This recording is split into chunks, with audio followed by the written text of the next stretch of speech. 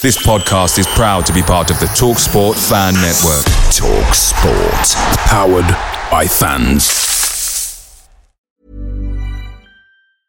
Hiring for your small business? If you're not looking for professionals on LinkedIn, you're looking in the wrong place. That's like looking for your car keys in a fish tank.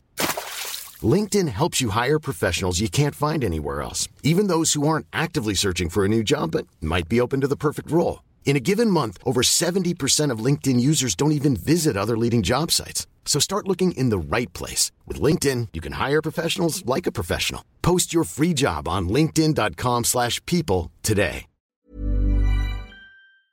The TalkSport Fan Network is proudly supported by McDelivery, bringing you the food you love. McDelivery brings a top-tier lineup of food right to your door. No matter the result, you'll always be winning with McDelivery. So the only thing left to say is, Georgie, check for Dadsy. You in? Order now on the McDonald's app, and you can also get rewards points delivered too. So that ordering today means some tasty rewards for tomorrow. Only via app at participating restaurants. 18 plus. Rewards registration required. Points only on menu items. Delivery free and terms apply. See mcdonalds.com. Leicester City have a penalty kick in the 6th minute of injury time. Knockout takes, Almunia saves, knockout follows in, Almunia saves again. And now Watford are on the counter-attack. Forestieri. Oh, I don't believe this. Here's Hawk. Deeney. I do not believe what I've just seen. Troy Deeney has scored from a Leicester penalty that was saved by Almunia. Do not scratch your eyes. Do not scratch your eyes. Do not scratch your eyes. Hello, welcome to the Do Not Scratch Your Eyes podcast. I'm Justin. I'm Cole. And I'm Peter. And joining us this time round, Watford Observer journalist Andrew French. Hello, mate. How are you? I'm very good, chaps. Thanks for having me back on. Oh, well, it's lovely to have you back on, sir. Yao Pedro got the player of the season, but we know who should really hold the trophy here. The Watford Observer has had a fine tradition of being the conduit for the fans to the football club. And until this season, I'm sorry, it hadn't been able to get up to the now dearly departed Ollie Phillips. There's no greater tribute in the year that we lost him to say that you have brought it back up to those heady heights in terms of giving people content, giving people insight. So thank you, and thank you for being here. Let's start with the most recent highlight, because you, like me, were at Stadium MK. The women have become a bit of a beacon, really, in terms of how things have gone. How have you picked it up? Because the articles in the Observer have been superb, and they've really grown a level of interest, I think, and helped build that level of interest, which saw us actually kind of surpass the Nottingham Forest contingent at the final. What's been your take on the women's season? Well, let me say first of all that I think any team wearing a Watford kit that wins should be celebrated. It doesn't make any difference to me whether they're men, women, under sixes. It's a Watford team, and if you support Watford, you support Watford Football Club, not just Watford first team. I actually felt a bit of a fraud in the last couple of weeks because I hadn't been to anywhere near as many of the women's games as I'd like to. But the two reasons are simply, number one, Sunday is about the only day I don't work. And number two, my own son, up until 3 weeks ago, was playing under 18s football on Sunday. So it meant it was pretty difficult. I was watching from afar and, I was really hoping that they would win the league. And so I went to the game at Vicarage Road against Oxford, really enjoyed that. I took my son along as well. And we were both really, really impressed by the standard of the football. That's the first thing. I think sometimes people believe these ridiculous suggestions that women's football has not moved forward. You've only got to watch the England national team or the Women's Super League to understand that. It will be slightly lower standard as you go down the leagues, but then I would say anyone who compared a League One game in the Football League to, a Man City match would probably find a massive gap in class there. Once I got involved in it, I found it a really, really pleasant experience for a lot of reasons. Number one, the football was good. Number two, the atmosphere at the games was very different. Home games this season, it's always been sort of on a simmering point of frustration and anger, and at times it sort of boiled over a little bit. So it was nice to go to games where there wasn't that undercurrent of negativity. And then also the people involved they're just different to other football people that I've engaged with. There's certainly less ego, there's less presumptuousness. They're just sort of everyday people who, happen to play football for Watford and happen to coach the team. And, some of them, the likes of Helen Ward and Gemma Davison, they've played at the very top level, but you wouldn't know it. They're very humble, and there's no suggestion that they're doing you a favour by sort of standing in the same space as you. And I found it really, really refreshing just to talk to people who are playing football football for the love of the game. At that level, they're not doing it for the money. They're doing it because they want to be successful and they want Watford to do well. And I really enjoyed getting to know some of the players. I found Saturday a great experience. It's not many times this season I'd like to have been able to jump out my chair a bit more this season. But, when the first goal went in, I was out of the chair. I made a real fool of myself for the second one, the Ellie head goal that was disallowed, because I was still whooping out. Because, the guy in the stadium, he was still playing the goal music and I'm still going along with it. And it's only when I realised they'd taken a free kick, it sunk in, it wasn't 2-0. But everything about it, the way the players react to the fans, the way that, the players will stay for ages, signing autographs, taking pictures, passing the trophy around in the crowd after the game. It was just a lovely, lovely experience just to be there and see people doing something successfully for wholesome and altruistic reasons, rather than because they get paid a lot of money for it or for the glory. I would urge everybody next season to try and get along and watch a game and, just follow the fortunes of the team, because it's going to be tough next season. It's a big step up, but they've earned the right to be there. They've got all the foundations in place. They've got some very, very good young players. And, to go back to what I said at the start, it's a Watford team. I've supported Watford Internet FC before now because they played in Watford kits. I've gone along and watched it.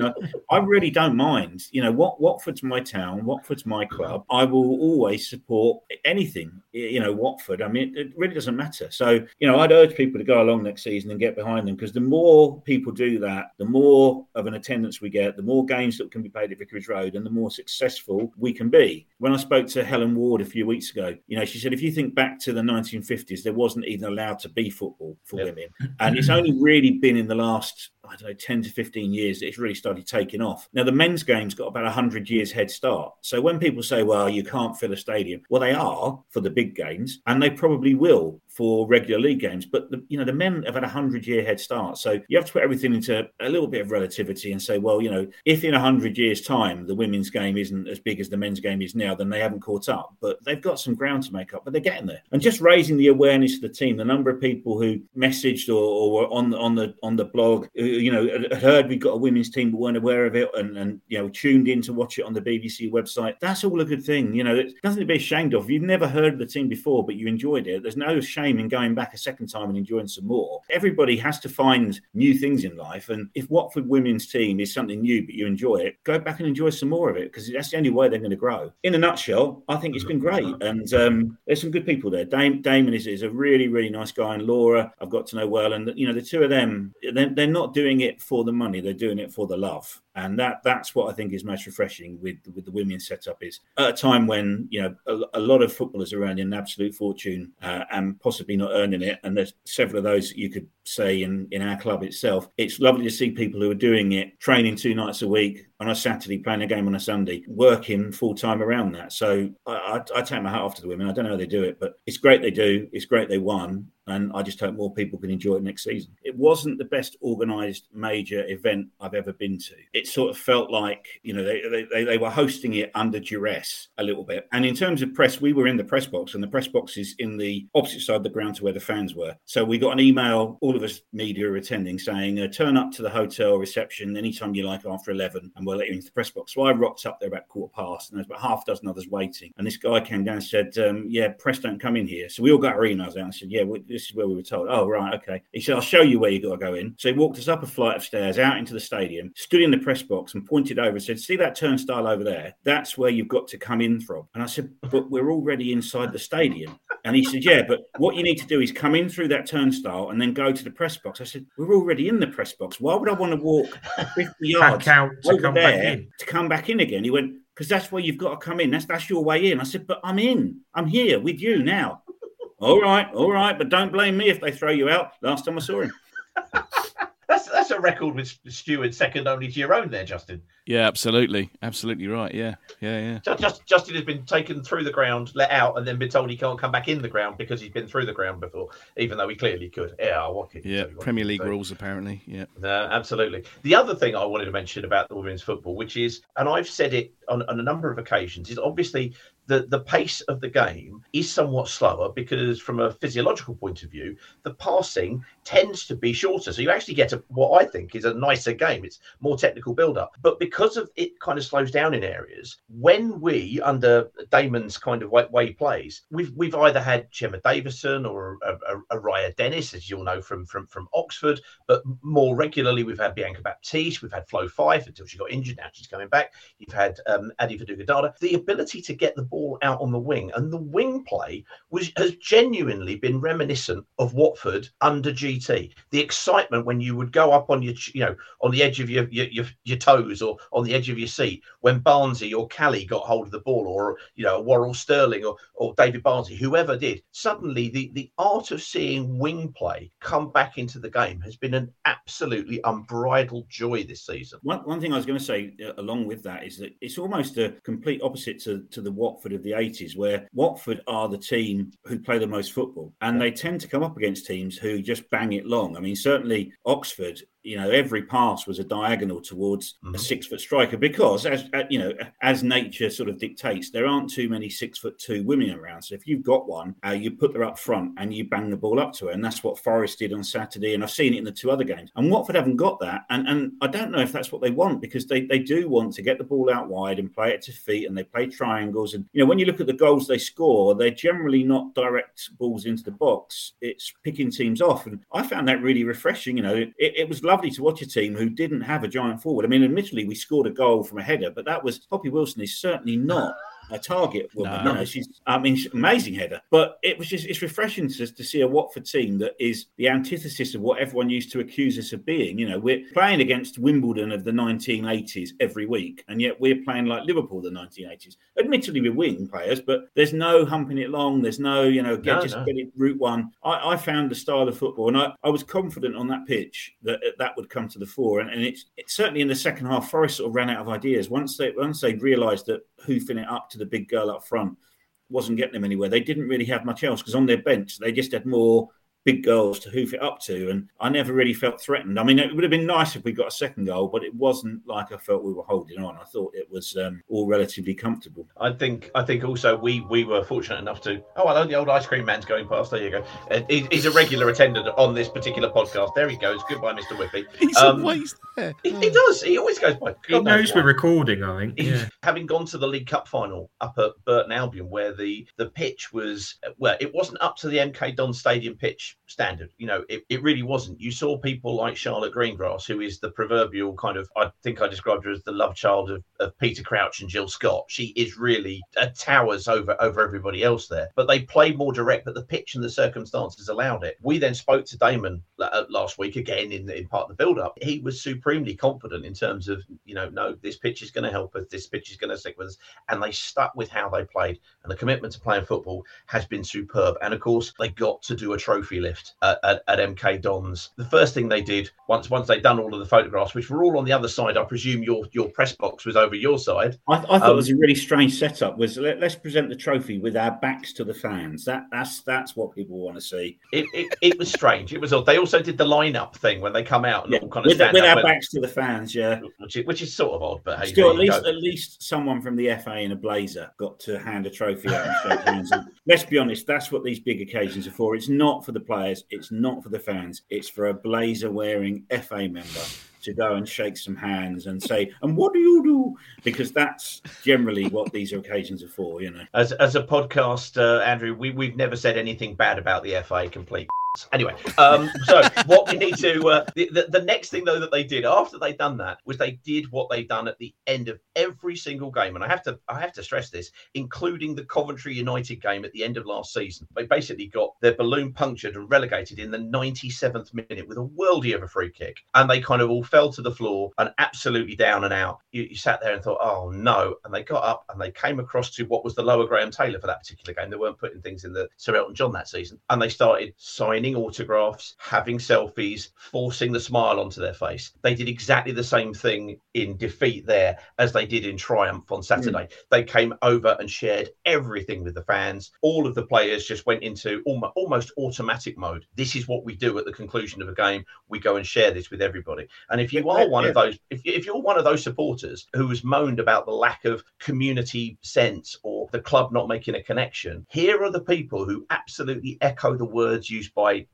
Graham Taylor, which is, I'm not just here to build a team, I'm here to build a club. And they do that superbly. Well, I think that's something that people forget is, if Graham Taylor was still alive today, there is absolutely no way that he would accept any suggestion that people shouldn't be interested in Watford women's team. He would be brought into it. I wouldn't have been surprised if he'd have gone to a final like that, gone to a playoff. He would have been so behind it. So when people moan about, the club doesn't remember the days of Graham Taylor and the ethos he had, well, here's a great chance to get behind something that he would have got behind. So, let's not contradict ourselves. Yeah. If you want to, live by the mantra that Graham was so strongly behind, show some support for the women's team. You don't have to go to games. You don't even have to, read every result, but don't vilify people who do go and do enjoy it or question why they do it. Just be glad they do, because this is a Watford team that deserves our support. And one thing I took away from Saturday was Dre Giorgio, who won Player of the Match. I've not seen any Watford performance from an individual better than that this season. And that includes all the men's games. She was truly outstanding. You could call her as player of the match from an hour gone. She could have sat and done nothing for the last half hour. She'd done that much. To see someone who plays for Watford play that well on a big stage and be so outstanding, and after the game to be so humble and so good with the fans, that's what Watford Football Club is about. There's a few who will be in our dressing room next season, and plenty who were in our dressing room last season for men's games, who wouldn't go far wrong by watching how she handled herself before, during and after that game, because that's what fans of Watford come to expect, that sort of performance on and off the pitch. Hi, this is Troy Hawke, and this is the Do Not Scratch Your Eyes podcast. Here's a cool fact. A crocodile can't stick out its tongue. Another cool fact, you can get short-term health insurance for a month or just under a year in some states. United Healthcare short-term insurance plans are designed for people who are between jobs, coming off their parents' plan, or turning a side hustle into a full-time gig. Underwritten by Golden Rule Insurance Company, they offer flexible, budget-friendly coverage with access to a nationwide network of doctors and hospitals. Get more cool facts about United Healthcare short-term plans at uh1.com. Away days are great, but there's nothing quite like playing at home. The same goes for McDonald's. Maximise your home ground advantage with McDelivery. You in?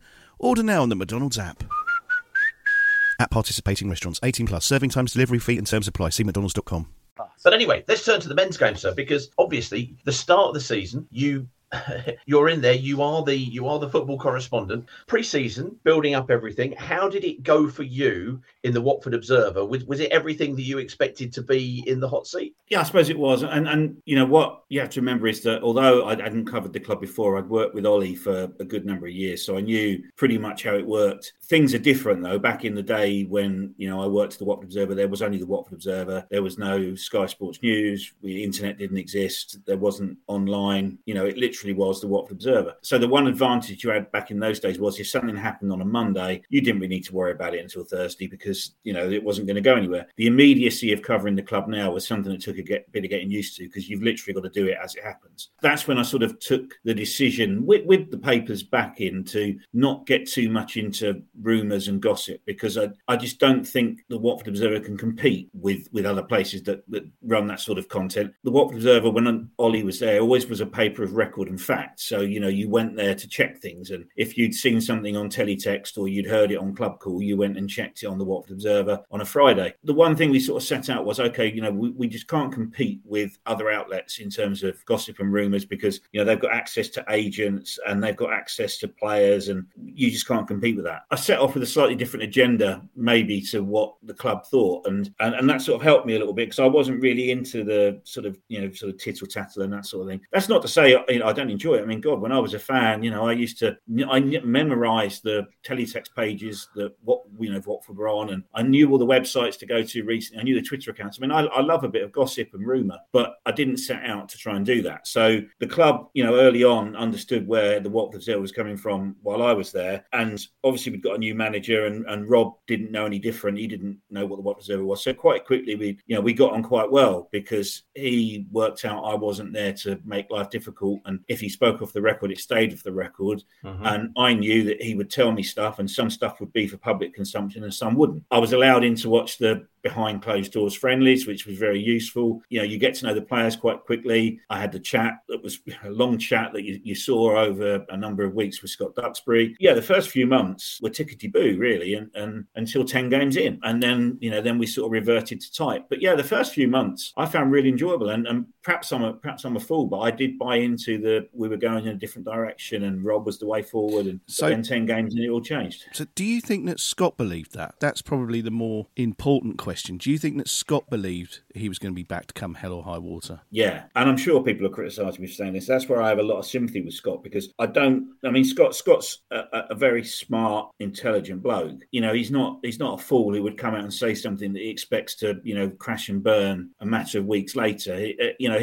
When he said those things, he believed that to be the case. Yeah, and you could argue in the first 10 games that there wasn't enough on the pitch to suggest that we were making the progress that we might have wanted. Where I would differ is that I didn't see how can I say that? It wasn't not enough to say, well, now's the time to make a change. Those first 10 games weren't great, but to me, they weren't sacking material. They were, it might be, you call the manager in and you say, look, this isn't working out as well as we wanted. What are you going to do about it? Other than the Blackburn game, which was absolute awful. I don't really remember. I mean, every manager or the three managers we had this season have all had awful games. Those first 10, they weren't brilliant, but when you look back on it, we beat Burnley, we beat Sheffield United. Not many teams did that. We only lost twice. If I remember rightly, Burnley at one stage were below us in the table and yet persevered with what's his name? Vincent Company. Company. I mean, ironically, Middlesbrough did make a change, shut up the table, and then we ended up with Chris Wilder, but we didn't know then that was going to happen. But yeah, I genuinely believe I've no reason to think that Scott said those things, but had it in the back of his mind that come October he would be changing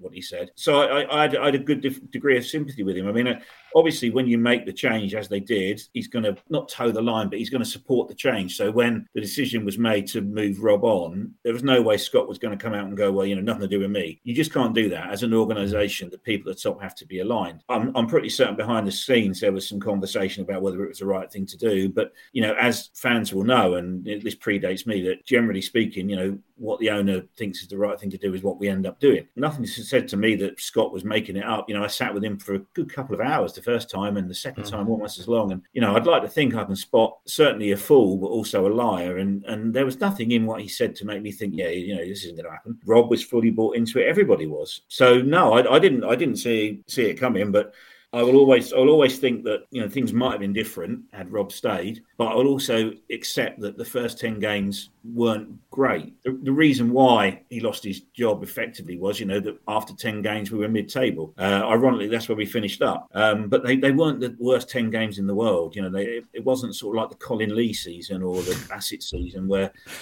very early on, you're thinking this is only going to go one way. To be fair to Rob, he's gone somewhere else, picked up the pieces that someone's left behind and done all right with them.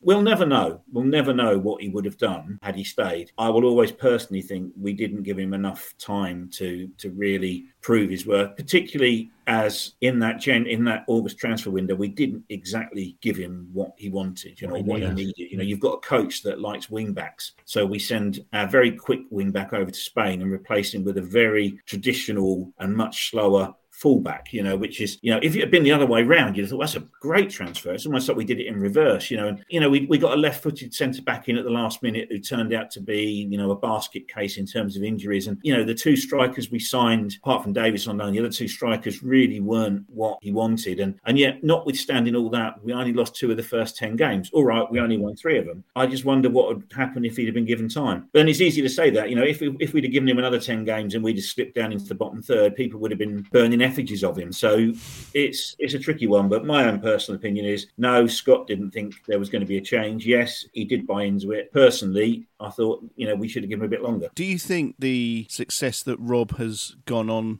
to achieve at our most fierce rivals hasn't been unnoticed by Scott and Gino, or do you think they're just sort of, he's gone? When you say unnoticed, like they're sitting there thinking, God, we should have kept him, because I don't think for 1 minute. Do you think that they realise the sort of pain in supporters that may have in the fact that our most bitter rivals are now knocking on the door of the Premier League? They're 90 minutes away as we speak. I couldn't guess at what the owner does, because other than seeing him in a corridor and nodding at him twice, I've nothing much to go on. The fact that he's not a communicator, he's so distant from the fans and seems out of step with everything else, would sort of suggest to me that probably wouldn't recognise it, wouldn't care too much, wouldn't be bothered by it, and even if he did, he would never let on. I think Scott will probably look at it and think, yeah, okay, he's doing really well. Could we have kept him a bit longer? Again, Scott has to work with the owner, and so he's never publicly going to say, God, didn't we drop a clanger there? We should have kept him.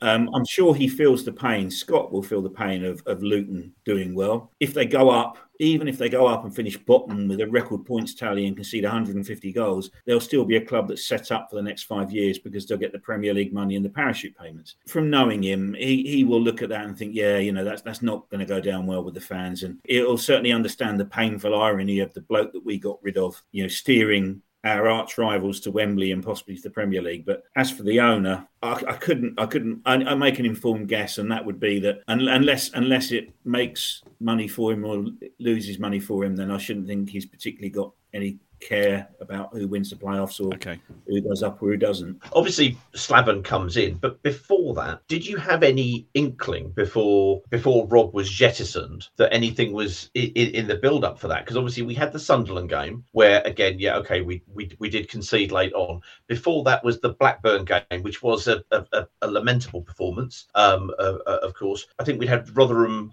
1-1, not the greatest performance up there, etc., but a worldie of a goal from Bio. And before that, obviously, everybody was cock-a-hoot at the Vic for the 100-year anniversary and, kind of basically winning 2-1 and Chris Wilder being on the wrong end of a result at Vicarage Road, not for the last time that season.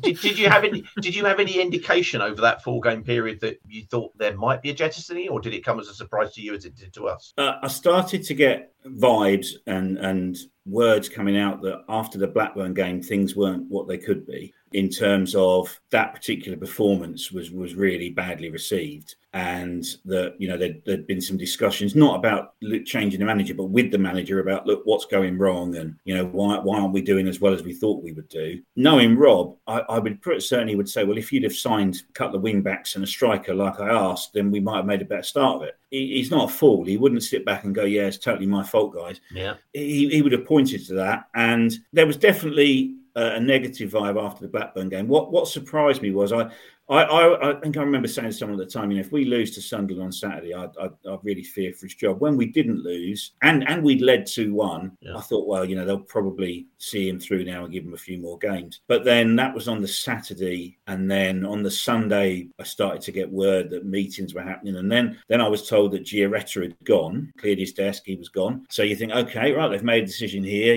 Perhaps it came down to it's him or me, and they decided that they'd keep Rob and Gioretta would go on. Then the next thing was I'd heard, well, Gioretta had come back, and I thought, well, if Gioretta's come back, there's only one way this can go, because Gioretta being jettisoned would have to have been something that Rob would have been happy with. So to have Gioretta come back, would sort of suggest that Rob wouldn't be happy. And in the space of a few days, we'd gone from, I think Rob's under threat, to I think Gioretta's gone, to Gioretta's back, to I think Rob's under threat. So it didn't come as a huge surprise, but the way it happened was really strange, because, we had that period where, Gioretta was gone and Rob seemed to be sort of the vibes where he'd been given more power and more authority. And then Gioretta came back. And I should imagine the day Rob drove in the training ground and saw Gioretta's car, his stomach must have sunk then, because it was pretty obvious where things were heading. So I remember being told that it was about to happen. The way Watford work is they've always got another manager lined up. They don't generally wait too long during the season. So, in the maelstrom of Rob possibly going, then I started to get word of Bilic being the one who was coming in, and then the Bilic story got even stronger, and then you start to realise, well, the reason the Bilic story is strong is because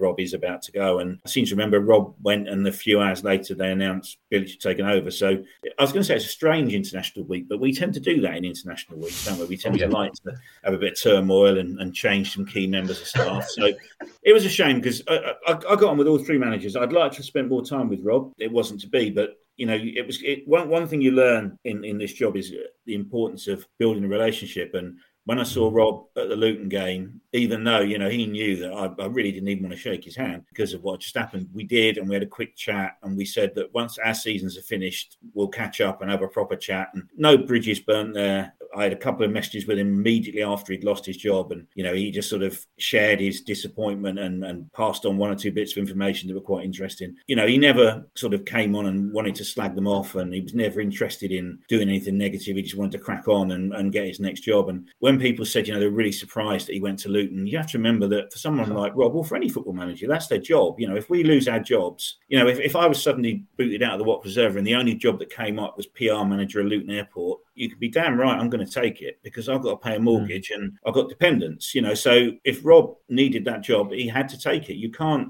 say, well, I really can't do that because my last job was with your arch rivals. Don't forget, we've signed players from Luton. Alec Chamberlain did all right. I never understood why he was sort of picked upon for taking the job, but that week was a very interesting week. Little did I know then that I'd have another manager before the season's out. But yeah, I think in terms of how people have seen Rob Edwards, when we do the Twitter Spaces and the phone-in, people still refer to him as Rob. I mean, this is the manager of our arch rivals, and people still call him by his first name. I have to stop myself doing that because I feel he should be, a white cat stroking Bond villain, being in the place that he is. But people have actually, I think, got an awful lot of respect, a lot of time for him. When the announcement came out that Rob had been released, we strung up a quick phone-in, a Twitter Spaces in the afternoon, which Justin conducted entirely in B&Q car park. That's where I was. 9 a.m. Obviously.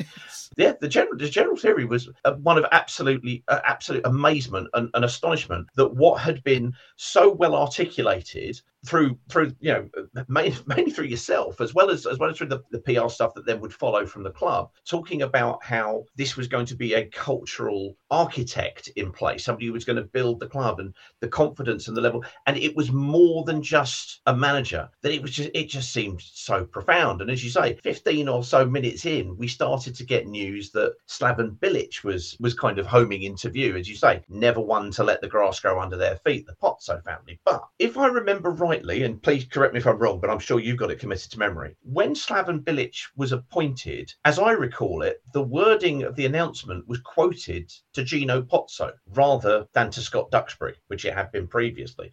And it felt to us on the very much on the outside looking in, that there may have been a disagreement in terms of how well was Rob supported. We talk about the right wing back position because it's the most obvious one, but also some other strange purchases and some other strange absences of purchases being made. Did it feel to you like this was more of a Gino appointment? And what were your early impressions of Slaven once he did come in through the door? I think we have to accept that any appointment at Watford will ultimately be a Gino appointment. I can't think we've ever appointed someone in any position anywhere, certainly at senior level, that Gino hasn't wanted. I can't think he'd go, well, yeah, all right, you can have the call on this one. We're not talking about someone who, manages by committee. I think the fact that he was quoted did have some relevance, because I sort of know that, the initial, I think it's not working out, we need to change manager, came from his office. Yeah, I think the fact that he was quoted on that one is quite relevant, in the same way that, in the last couple of announcements that have come out of the club, Ben Manga's been quoted. You tend to put the words to the people who are in charge or making the decision. Yeah, I think that was quite relevant. As for Slaven, I mean, I didn't know him. When I first met him, he had this sort of an agent that hung around, which I never really like. Having, managers who've got agents that come to press conferences, because it just feels a bit sort of overbearing and an unnecessary level of control. After the first one, never saw him again. And quite early on,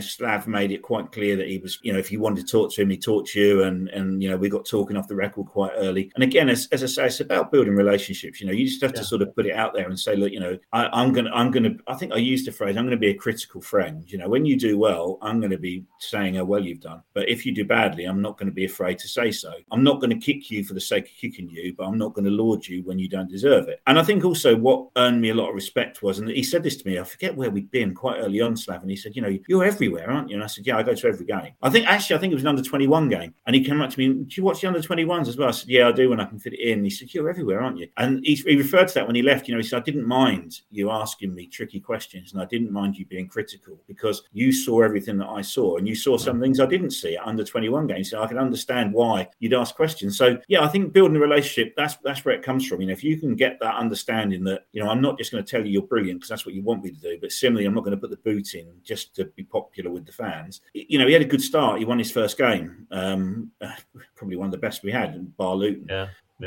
So great performance. That makes it a bit easy. If he'd come in and lost his first game 4-0, a bit like not in the same scoreline, but in the way that Chris lost his first game, it might have been difficult. But he got on to a winning start, and I found him extremely affable. You don't really it doesn't really come across in press conferences how funny he is. He's extremely dry. Just before the Luton game, we were talking in the press conference about what's it like coming up against a former Watford manager, and he said, well, who hasn't managed Watford? And he said it's completely deadpan. And there was his pause, and then he started laughing. That's a joke, yeah. But you got to realise that's how he was. He said things. He was like Vialli in that respect. Vialli used to do that. He said something what you thought was meant to be a joke, but you were never quite sure, so you didn't laugh. But then after a while, you realised you knew when he was laughing or meant to be laughing. So yeah, I got on with him very well, very quickly. As I say, just turning up a couple of under-21 games, I don't know, earned me my spurs really. And I remember the second under-21 game I saw him at. Yeah, I think it was a game when I think we played Wesley Hoyt and somebody else. There was a couple of first team players playing the first half, and he wanted to watch them. He came over to me and said, are you going to be here for the whole game? I said, yeah, of course. He said, we'll have a chat and a cup of tea in the second half. Half time, he came over with these 2 cups of tea and took me around the other side of the ground, and we just stood and chatted for 40 minutes. Like, good job there weren't a lot of goals, because I wouldn't have seen any of it, because he was really in depth talking about football and everything else. I think that's what helps, is because I'm sort of mug enough to go along to all these games and I schlep all over the country. As a manager, when you see the same face, and we don't have a lot of travelling press, there aren't many of us who go. So, when you go to an away game, it's usually 3 or 2 of us there. So that sort of helps. He obviously came with a reputation, and he managed at the highest level, played at the highest level, was a very, very humble person, and, never really talked about him unless you asked him about him. Otherwise, it was just all about the team.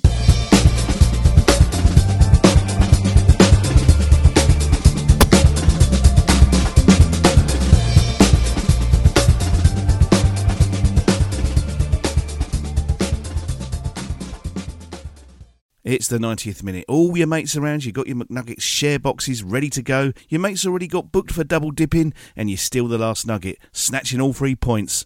Perfect. Order McDelivery now on the McDonald's app. You in? At participating restaurants, 18 plus, serving times, delivery free and terms apply. See mcdonalds.com. This podcast is proud to be part of the TalkSport Fan Network. TalkSport. Powered by fans.